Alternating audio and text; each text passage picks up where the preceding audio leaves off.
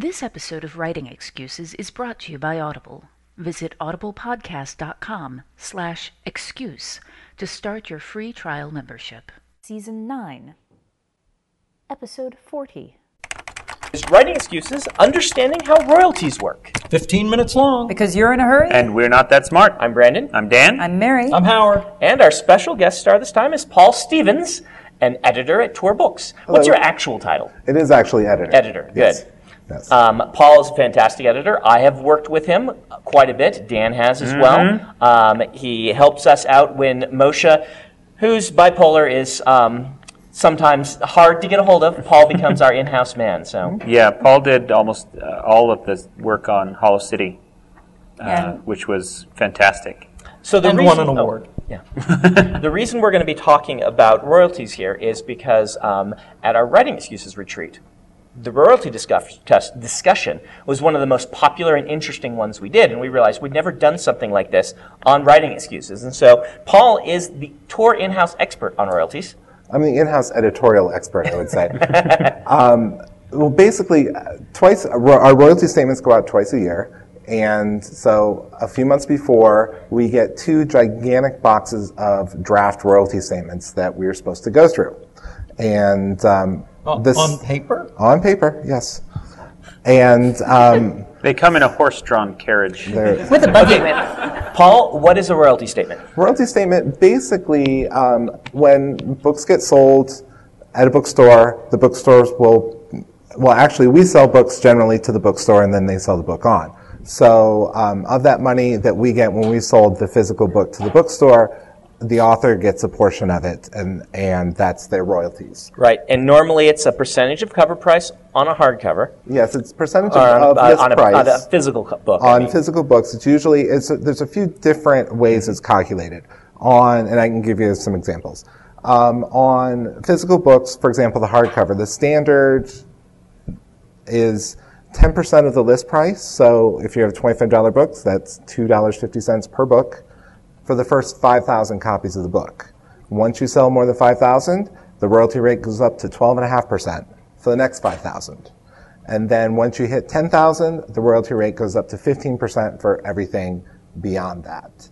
And so that kind of adds up. And for trade paperbacks, because the cover price is lower, the royalty rate is a little lower. It's between 6 and 8%, but also it'll generally be graduated like that. It'll be a certain percentage, say 7% to 25,000, and then 8% from then on. Mass markets, those little paperbacks, those are usually around 8 and 10%, 8 to 150,000 or 100,000. And then 10% after. When we negotiate the contract, there's a little bit of wiggle room on some of them. Hardcover, generally not, but trade paper. Yeah, I would say this is one of the things I didn't realize. There's less wiggle room there than a lot of other places. Like what you just described are basically my royalty rates. Mm-hmm. And I'm one of the best-selling authors at Tor. Mm-hmm. And I don't know of many people who have royalty rates that are not that. I've heard rumors that Lucas gets like 22%, or LucasArts did on Star Wars books, and that's like unheard of, or something like that. But for normal authors who are not George Lucas, 15% is basically on hardcover with the same escalator you just mentioned is what I'm getting. It's what Robert Jordan, I think, was getting. It's what basically everybody's getting. Yeah, I think that's pretty industry standard. And then there's other ways of calculating. Those are on the list price of the book. So $14.95, you get 8% of $14.95 for each copy. And there's some that are basically a percent of the net amount received. Ebooks work that way. It's our ebook is 25% of the net amount received. Audiobooks there's a couple different escalators there, but audio and certain things like that are what you get a percentage of the net amount that the publisher gets. I want to jump in briefly because a lot of people have a misunderstanding about net. Because there's this thing called Hollywood accounting, and in Hollywood, what will happen is that you are receiving, X percentage of net, which means that they will sit there and say, well, we had to pay this much for lighting, we had to pay this much for that, we had to pay this much for this, and so by the time they finish all of that, there is absolutely no money to give to the creator. Yeah, the net. There was nothing netted. Yeah. Because it was all expense. Hollywood contracts where you're getting paid on net are contracts where you are not getting paid. Yeah. But net amount received means that they are paying you on the actual money that they received. Yes. And this is the big difference right now in ebooks and physical, is that if the bookstore discounts the physical within certain thresholds, you still earn the same amount. That's the bookstore saying, well, we bought the book from Tor for $12. The cover price is $25. We can knock it down to $14 on a sale, still make a couple bucks. Tor still makes the exact same amount on that, and you still make the same amount on that. On the ebook, when Amazon comes in or Barnes & Noble or someone says, hey, we want to run a discount on this, we're dropping the price, that actually changes the net that you make, that the publisher makes, and the amount that you make. So discounting on ebooks actually makes you less money per copy, but because of the impulse buys, a good discount on ebooks can just, can make you way more. By volume. Yeah. So, and basically, when we buy a book, we generally pay an author advance on their earnings. So say I want to pay an author, I negotiate and we agree to pay an author $10,000 for their book. Usually they won't get a check for $10,000. It'll get split up. They'll get half of it when they sign their contract, and the other half when they finish their manuscript and turn it in, when it's delivered and accepted. So it's a little, carrot to keep, be like, keep writing. You don't get this. Keep writing. Yes. So, and the bigger an author you get, the more they will split that into chunks. Well, the bigger the amount is. You're in thirds. I think I'm in fourths. There's a reason for that, because we sign a contract, and say the author is going to take 6 to 9 months to finish the book, and then there's probably about a year between when the book is finished before it goes on pub. We don't start seeing any money coming in until at least 30 or 60 days after the book actually goes on pub. So we're actually loaning this money out.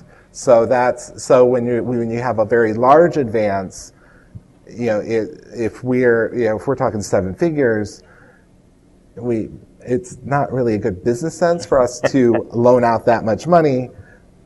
With knowing that it's, especially on a multiple book contract, when book 3 or 4 is going to be 3, 4, 5 years down the road, we have to kind of tie those payments into when the income is actually going to be coming into us. Yeah. I think here's a weird thing that happened with mine that people may find interesting. One of the big things we did on the Stormlight Archive books is we were not sure yet how big the series was going to be. And you will often have this with your negotiations with an editor where you're sure it's going to be really big and the editor's sure it's going to be moderately big, but they don't necessarily want to pay for what it would anyway. So there's a lot of discussion. In my advance, actually, we have a breakdown on the bestseller placement. And so what happens is I get one chunk on signing, one chunk on turn-in, one chunk on publication of the hardcover, one chunk on bestseller placement of the hardcover. And the highest it places, like how it places for a given week, we get another chunk of money. So if we get number 1, we get this. So I don't actually know what my advances are. Well, I now know because we know they will hit number 1. But when we signed the contract, we weren't sure what the actual advance would be on my books because we tied it to the bestseller placement. Yeah, the bestseller, we do that for a number of authors. Basically, it's exactly like you said. If you hit number 1 in the New York Times, you get an additional advance. Yes. Of X amount of money. If you hit number 10, you get an additional advance of this amount. It's a little bit more. And then we basically say you stay on the bestseller list for a year, we have to put a cap on the amount of money compared to that. It's if you're hitting the New York Times bestseller list, we're happy to give you this advance because we're happy that the books work. We're happy that you're happy. So. But the interesting thing about advances, and part of the reason that publishers don't want to pay super huge, large advances when we're not sure, is say, okay, we pay $100,000 for a book. We're so excited about it. It goes out. The only person that buys the book is the author's mother. So that author has earned $2.50 on that book. The advance we've given them, this $100,000, if it doesn't earn out, which I guess I'll talk about in a second, they don't return that money to us. That's basically a loss. So that's why we really try to gauge the amount of the advance on what we really think the book is going to earn within a reasonable amount of time, a year or 2 years. Well, and there's something else really interesting on this, which is advances play into expectations, but then they also can actually ruin the feeling of a book. I'm not explaining this well. Let's say you have 2 books that both end up selling, let's say, 10,000 copies in hardcover. Now, if the advance on one of them was $20,000, then the author, assuming that it's a $25 book, has just earned out and earned money on the hardcover, and everyone's happy. Yes. If the advance on the other one was, let's say, just $40,000, that book's probably still going to earn out in its paperback. In the end, after 3 years, both of these authors will have earned the exact same amount of money. Nobody had unearned advance, but the person who earned out their advance looks better for some reason than the person who didn't earn out their advance quite as quickly and things like this. And so it can be this sort of self-fulfilling sort of thing where getting the right advance, where it pushes you all to try and stretch for it. And that the numbers I gave are probably the wrong numbers, but it needs to be a much larger. Yeah, much larger number. It's kind of like, we took a bath of $60,000 on this. That's not good. So 2 books that sell the same number of copies and print the same number of copies can have widely different perspectives based on expectations. Yeah, unearned advance is basically a loss for us. It comes out of our bottom line. We need to stop for our book of the week. And Paul, you were going to pitch one of the books by the author, one of your authors. Yeah, Alex Bledsoe is an author I've been working with for quite a while. Mm-hmm. He has a number of different series, and this series is called the Tufa series, Tufa. And it's basically about a group of, they're Celtic warrior fairies that have been living in Appalachia, and their magic is in their music. It's a really hard book to describe, but it's absolutely awesome and wonderful, and I love it. It is called The Hum and the Shiver. I will second that. It's a really great book. The Hum and the Shiver by Alex Bledsoe.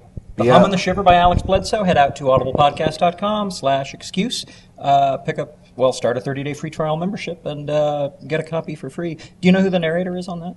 Stevie Rudnicki, and there's a woman on it, and I'm sorry, I can't remember her name. Well, it'll be on the link. It will be on the link. Sorry about that. Oh, no, that's good. Hey, I've got a question for you, Paul. When we talked about the large advances, I was in the record production industry decades ago, and one of the things that we were told is that when the band, or when in this case the author, receives a huge advance, in part what that represents is a commitment on the publisher to do everything they can to make that money back.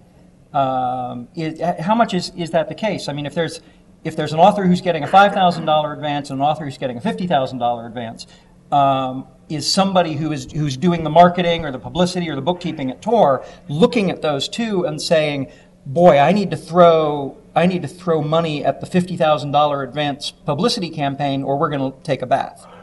That decision would have already been made, because I would not be able to pay a $50,000 advance without the reasonable expectation that we are going to sell that many copies and have that level of push for the book. So it's rare that I would come in and have a very, surprise everyone that I paid, $100,000 for a book. They would already have heard about this book, and that level of enthusiasm would already be there before I could even... Okay, so what I was describing was the tail wagging the dog, and that's not the way it works. Not necessarily, no. Okay. Mm-hmm. No.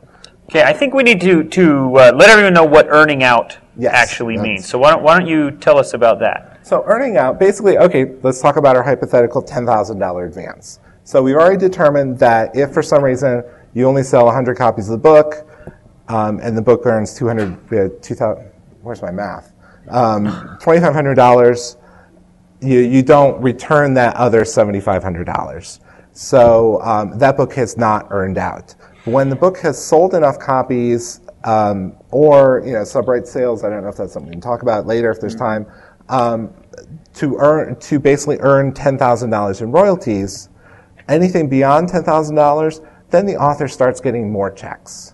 So they'll start getting, say the book ends up earning $12,000, they will eventually get another $2,000 in checks.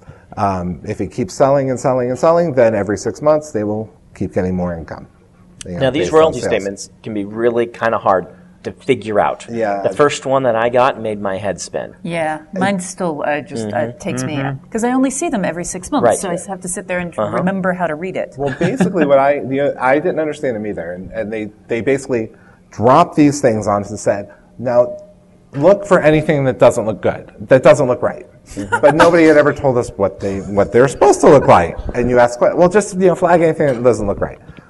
So we actually had to go through the statement line by line and redo the math, and say, and basically understand how everything was calculated and how everything fed through, to understand how this statement was put together before I really understood what all was going on. So, kids, if you want to be an editor, don't drop your math classes. Well, my first job out of college, I was an investment banker for about 4 years. And not a fun job, but I learned a lot. So I think that's why you knew how to stack all those zeros and put the commas in the right places. Yeah, Well, it's funny because in the investment banking job, I was in charge of like $32 billion. Now I can't. I can sign off on like $50. It's funny. So you'll get this royalty statement, and it'll list copies sold, but it also will list returns. It lists returns and a thing called a reserve against returns. Right. Well, basically, the royalty statement is a snapshot at December 31st or June 30th. So, say your book publishes in January. That means we ship out all your copies to the bookstore in December. So, take your snapshot at December 31st. It looks like we've sold 25,000 copies of your book, because that's what you ship to the bookstores. As far as that snapshot is concerned, that's what you sold. And so the system thinks, we need to pay him based that on these sales of 25,000. So your book goes on sale in January, and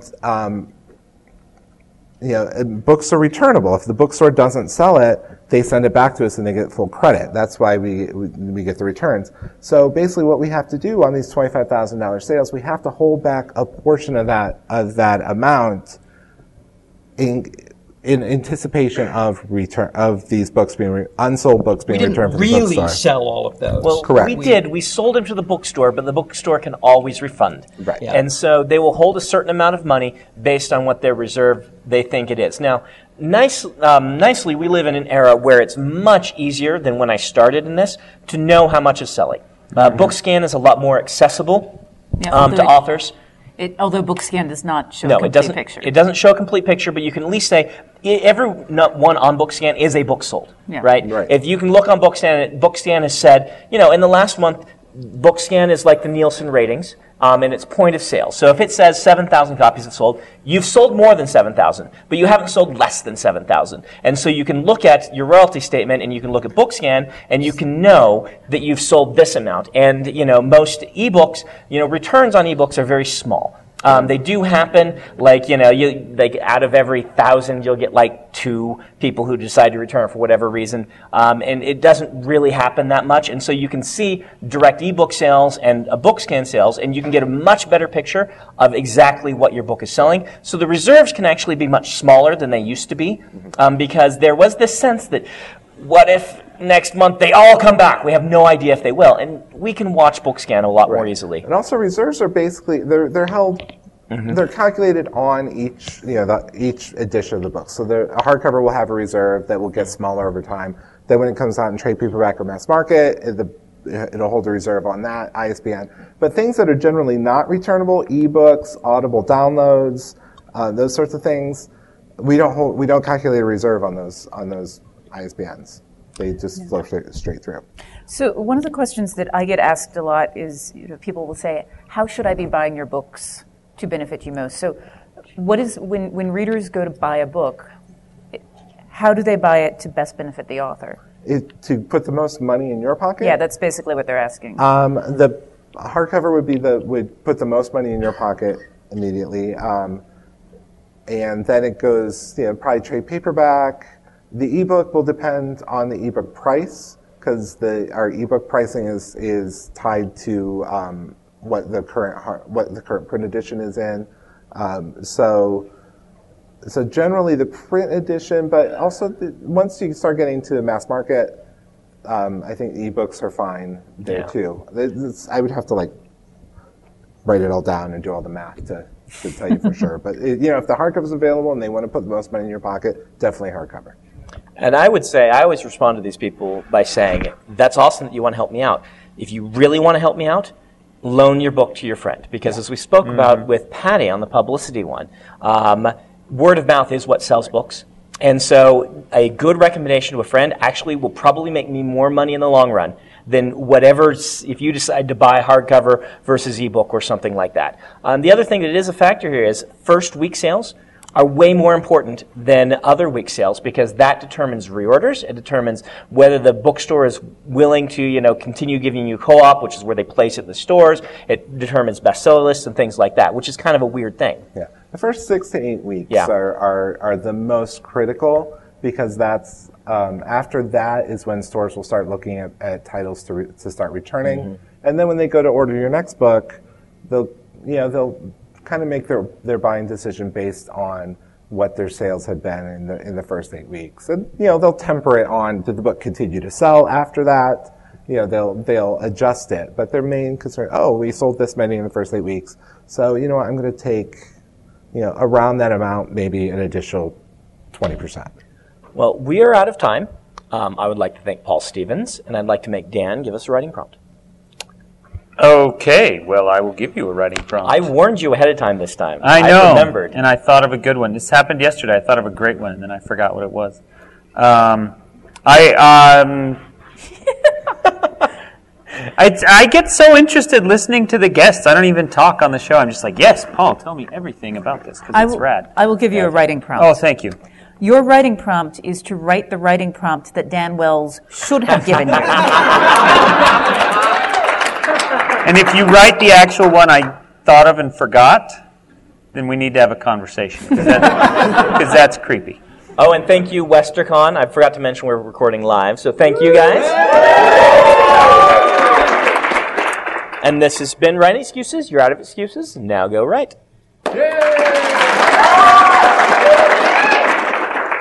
If you aren't familiar with Locus Magazine, they're a long-standing and respected website, magazine, archive, and resource for science fiction, fantasy, and horror. Basically, they're the industry magazine for our genre. They also run the annual Locus Awards, a top-tier award that recognizes new, diverse, and excellent voices in speculative fiction. They tell the storyteller's stories through author interviews, book reviews, curated reading lists, international industry news, obituaries, and more. Locus has meant a lot to me, both personally and professionally. In my career, I've been interviewed by them, and I've also turned to them as a source of understanding who is involved in the industry. Locus is holding their annual fundraising drive to keep their doors open, lights on, and future bright. I'll be contributing to their crowdfunding campaign by donating a cut scene, some original art, and a couple of other things like, do you want to do a one-on-one chat with me? So join me in supporting Locus.